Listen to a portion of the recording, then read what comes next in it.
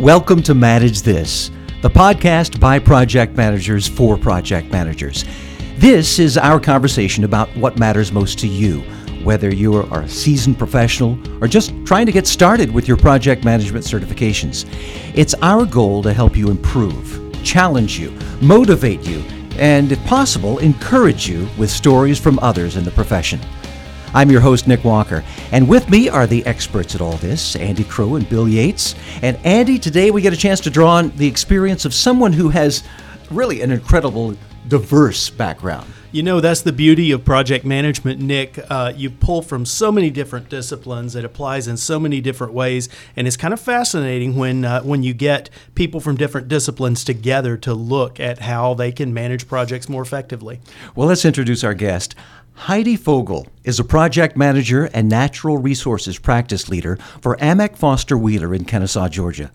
She's a biologist and has been an advisor on ecological issues and habitat assessments and has negotiated with regulatory agencies.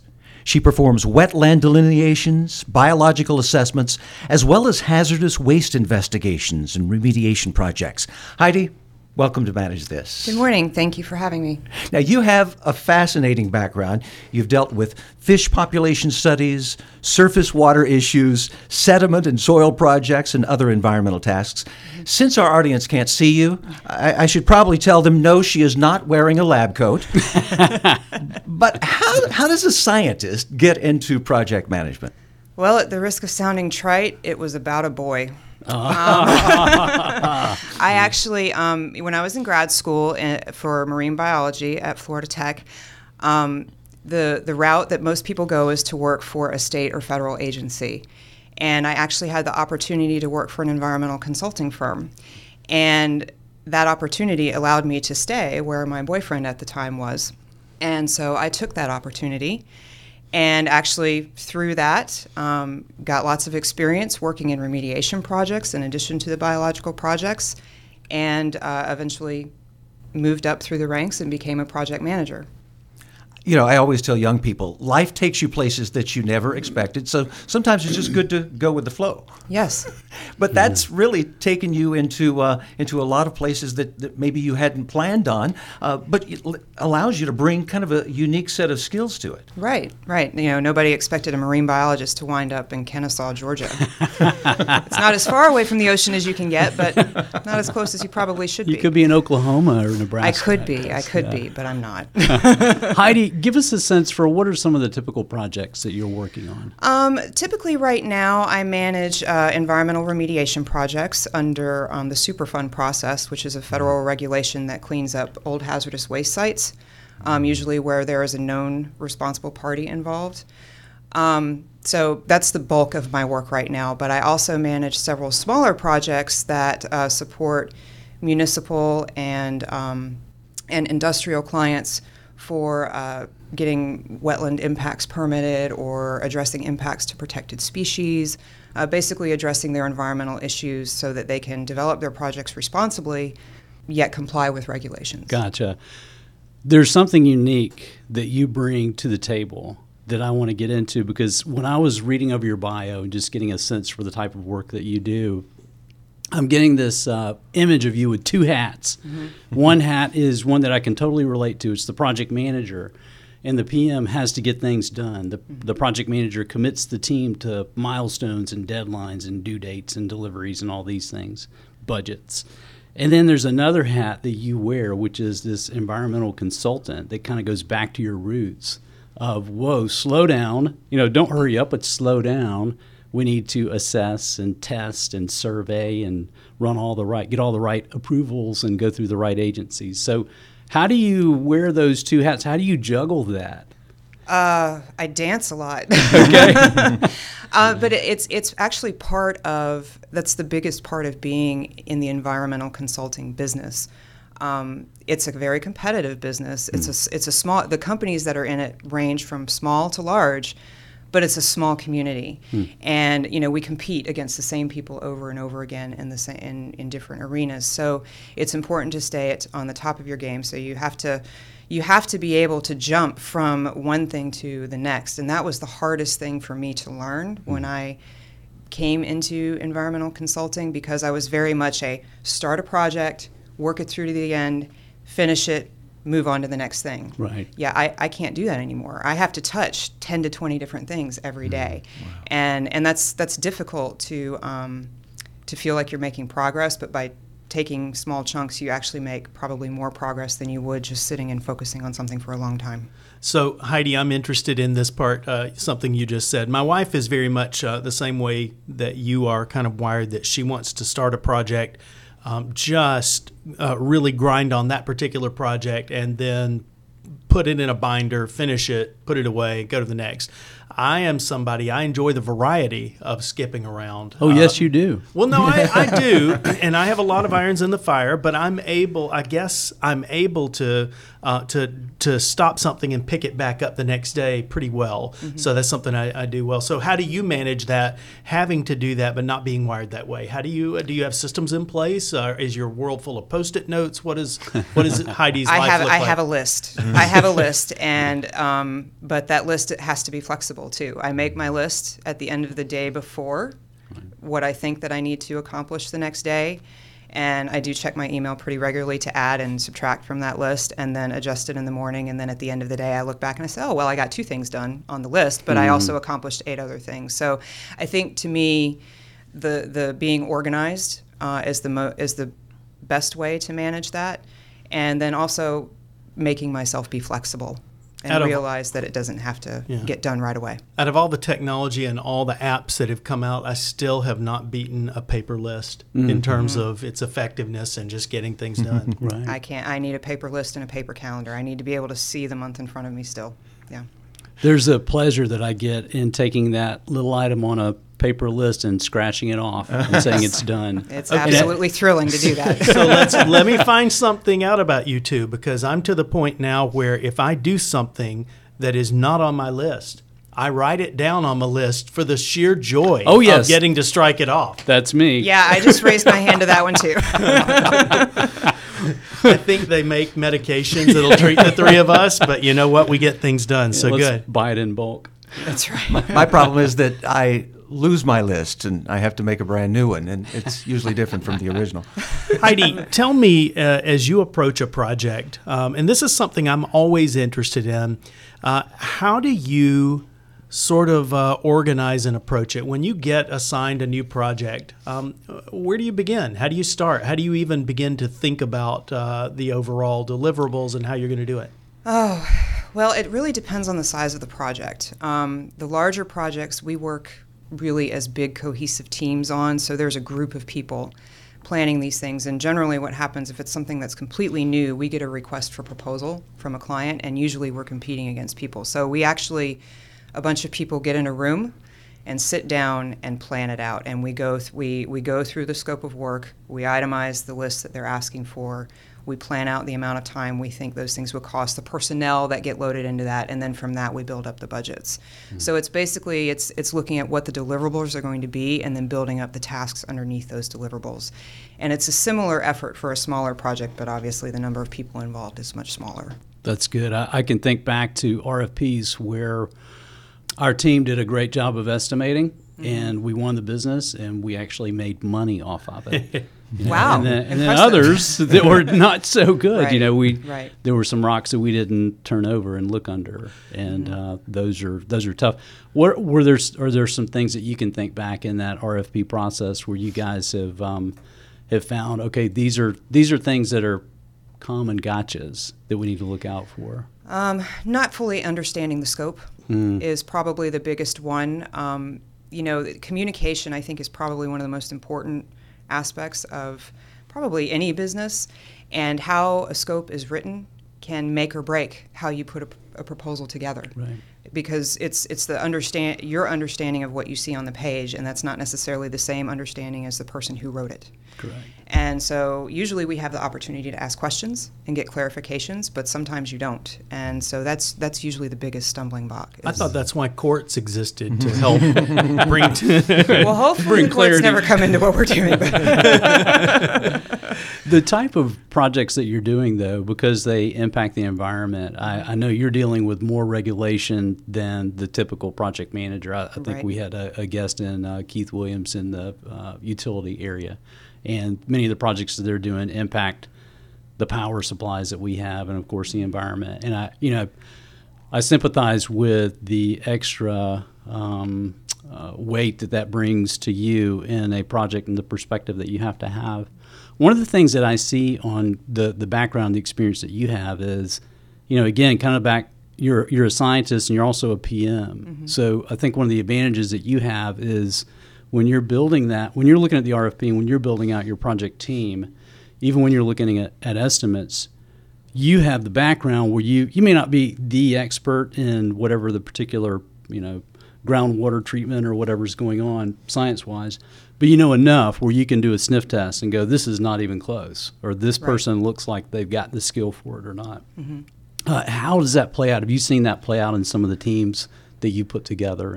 Yes, definitely. And we also we do a lot of networking within our own company because my company is large. We have 35,000 employees worldwide. So we have networking systems, and we use those. And we also talk to each other, trying to find the best resources to put on a project and whether it makes sense to put those people on the project. Is it cost effective to do so?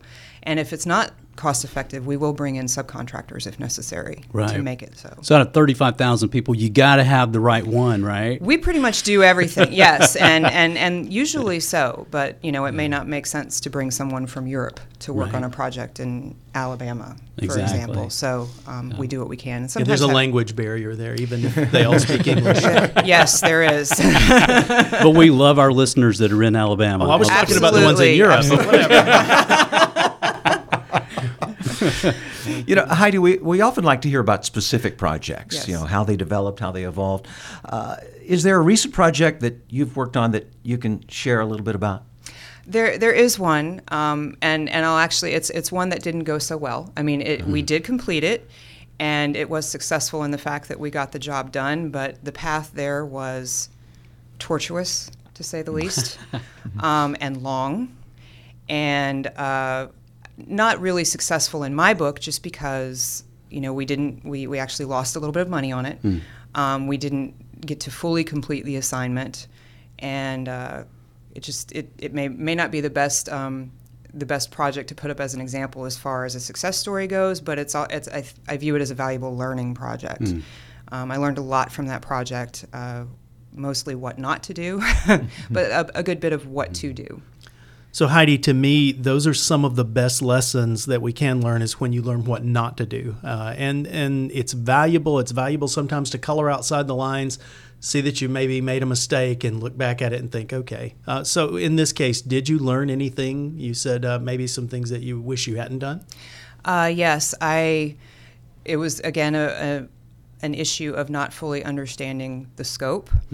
We were brought in as a subcontractor on the project by another firm that then went out of business. So then the client wanted to contract with us directly, and the scope kept... That sounds good, right? It sounds good, eliminate the middleman. But then they had a different idea of what the scope needed to be than we did, and it kept changing, and the project kept changing. And because of that, we had to keep changing our outputs and our testing and our results and our reports, and it kept dragging out and dragging out and dragging out. And so the end result was a 3-mile-long road widening project in a municipal area that was already developed. Took more than 5 months to get 5 years to get the environmental documents approved. Wow. And we lost not a lot of money, but we had to go back and ask for money multiple times from the Board of Commissioners, and they got to the point where they said, do not come back and ask us for more money. So we had to finish, but then we lost money on the job. And we got it done, but it was, not the best result.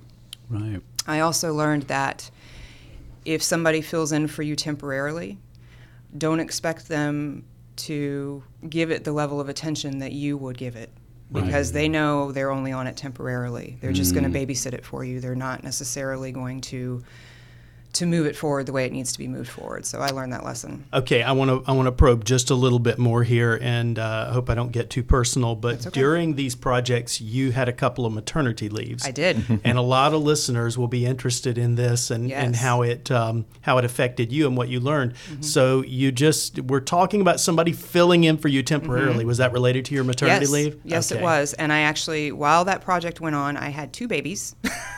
So that tells you how long it went on. 5 years. And went on 2 maternity leaves. And the first maternity leave I went on, I gave the project to a seasoned project manager to run for me, and it was in the middle of it. We were in the middle of doing the analyses, doing the air and noise studies, writing the reports, and the person who was doing that work left the company.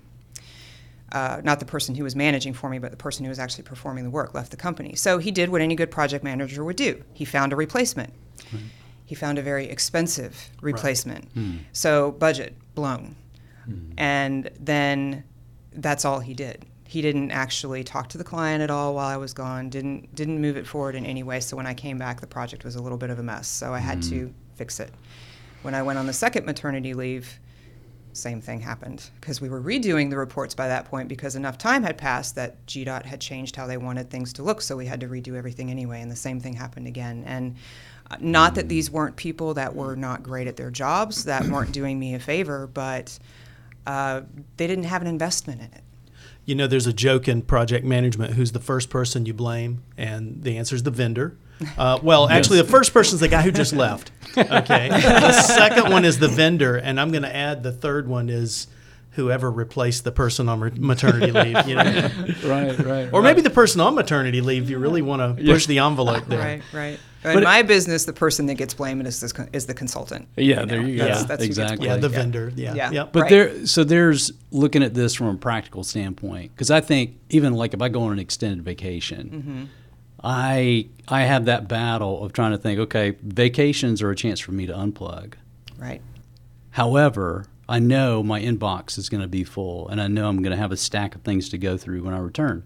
So I'm constantly fighting this battle of, do I take a peek? Do I try to knock out some things while I'm on vacation, or do I just ignore it and then pay the price when I get back? Maternity leave, now that's, times 100, right?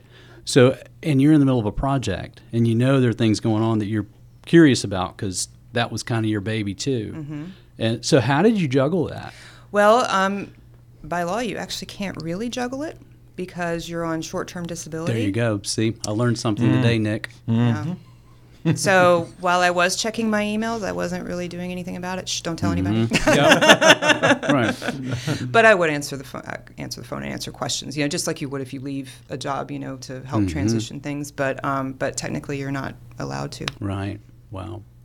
This is a situation where you say you've learned a lot, but can you actually look back and say, I would have done this differently?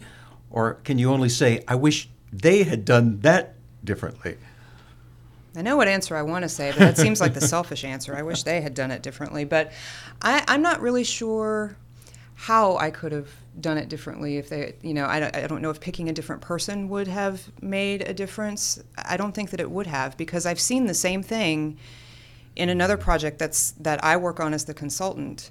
Our EPA project manager went on they change and function within other federal industries from time to time, do 6-month stints with another industry, and she left for a 6-month period and had a replacement.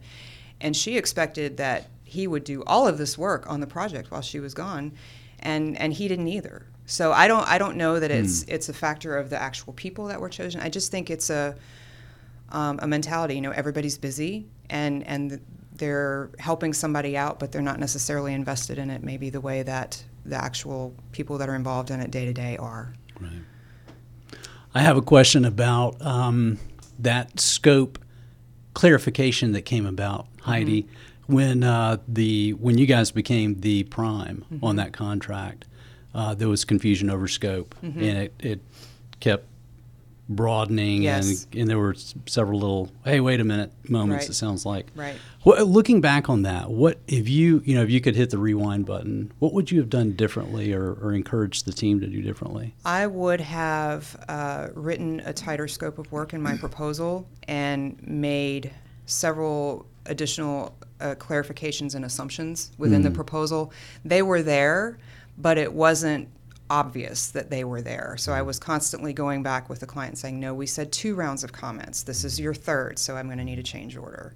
And the other point of that project that I should mention, there was also a change in the client manager. So the original client project manager was taken off the project because it wasn't getting moved forward fast enough, and the new guy that came on was, he was going to make it happen. Okay. So so there was that compounding factor too. So I would have written the scope tighter and made very clear assumptions in the document so that we had very sound bases for going back and requesting additional funding. Yeah. I've got a follow-up question too. You said it was a 5-year? So this thing spanned across 5 years. Well, yeah, and we actually inherited it from somebody else. It was going on for 5 years before that. Wow. So I think about the projects that I typically worked on were 6 months to 18 months. Mm-hmm. And we were surprised by the amount of turnover with our key stakeholders during that period. And now you're talking about something 5 years. Mm-hmm. How did you guys, what were some of the habits that you did, or maybe it was a part of your normal status meetings, just to take a look at the stakeholders and make sure things had not changed? That's what we did. We have regular status meetings. I have staff meetings every couple weeks, and those were the folks that were working on the project. And then I check in regularly with my team members, just how is it going. I try not to micromanage people because I know that I don't like it, and if somebody's constantly bugging me, that slows me down.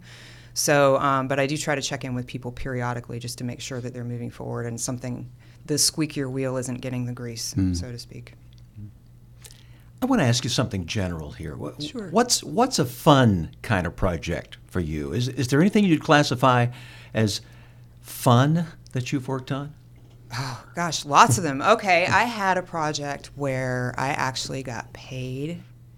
You got paid? I got paid. I got paid to dive and look for seagrass beds. That was fun. Wow. It was even more fun when I found out after the fact that there were known alligators in that area, but they didn't tell me that before I went in. So I wasn't expecting it. It's an opportunity for a new pair of shoes or a briefcase or a wallet. Yeah. Yeah, I like the way you think. So that was fun. And actually, most of the work that I do, I consider fun because we're looking for.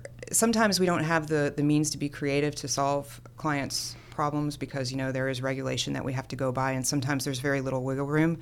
But in many instances, particularly on the larger remediation projects, we can get really creative and innovative with how we do things. I'm working on a project right now that I can't really go into the specifics, but in order to reduce the remediation footprint, we're actually going to move a river. That's pretty cool and fun. Wow. And it's not a little river, it's a big river. Yeah. So we're kind of in the middle of that right now, and that's pretty exciting. That's cool. Yeah, and I get to work with a really diverse team of people that really know what they're doing, and that's a lot of fun. That's fun. There's another piece that I just was thinking about. I was doing work with Pacific Gas and Electric when the Aaron Brockovich movie came out. Oh, okay. So I remember one day I was consulting with them, and I had to walk across a picket line. There was some protesting going out in front of the corporate office. And so from time to time, some of the projects that you're working on they may be making the front of the paper. Yes, they may. And how do you manage that? How do you guys control your communication to make sure that you don't have a team member who's speaking out of line? We have meetings with our staff before there's any kind of potential interaction with the public. For example, if we're going out to do field sampling, we have safety is very important in our business. Most of our people have OSHA HAZWOPER training because we're dealing with potentially contaminated environmental media. And so we have safety briefings every morning and sometimes at lunch and usually tailgate meetings at the end of the day, what went well, what could have gone better. So when that's an issue, particularly first meeting of the day, we say, if anybody comes up to you and has a question, here's what you're to say, and we usually have been told by the client what to say. Here's who you can refer them to if they have questions. And, if you see a newspaper reporter or anything, just make sure you've got your gloves on, make sure you're doing your job right. But that's what we do every day, but that's what we do. We communicate with our staff to make sure that they know. But it does happen on occasion that somebody messes up. Heidi, I've got a question as we kind of wrap up the podcast here. What do you look for in a PM, in a project manager? What characteristics are you most interested in for project managers that you work with or that work for you? An ability to think quickly on their feet is very important. Also, the ability to work well with a diverse group of people, because you need to be able to absorb other people's ideas and interpret how they might work within the framework of what you're doing. You need to be detail-oriented enough to be able to pay attention to your scope, schedule, and budget. And you need to have good planning and organizational skills, particularly if you're working in large, diverse projects. It's crucial, it's essential. You can't just, be a happy-go-lucky, let-it-lie kind of project manager. There are movies playing in my mind with each one of these that you're talking about, because you learn the hard way. You'll meet the best person in the world who lacks one of these skills, and you get burned on. And it's always going to be the one that's missing, where you get scorched. And I think probably one of the best examples I got, and one that I try to follow, is I would never ask my team members to do something I wouldn't do myself. If even swim with alligators. I did it. So, but I think you have to garner respect with the people who are working with you, and you have to, if you're going to ask them to stay late to put a report together, you should be right there with them, not going home and kicking your feet up. Well, Heidi Fogel, thank you so much for being with us here on Manage This and giving us your valuable insight. We actually have a special memento of your visit here, that coffee mug sitting in front of you. We've gone to great expense to provide that. We've not moved rivers, but you could use it for tea or coffee. Probably even grow seagrass in it if you like to. Maybe so. Well, thank you for having me. I enjoyed being here. Well, thanks, Heidi. And Andy and Bill, as always, thank you for your expertise. Here at Manage This, we pride ourselves on being able to provide a double benefit from this podcast. Not only do you get the benefit of hearing others' experiences, but you also earn PDUs, professional development units, toward your recertifications.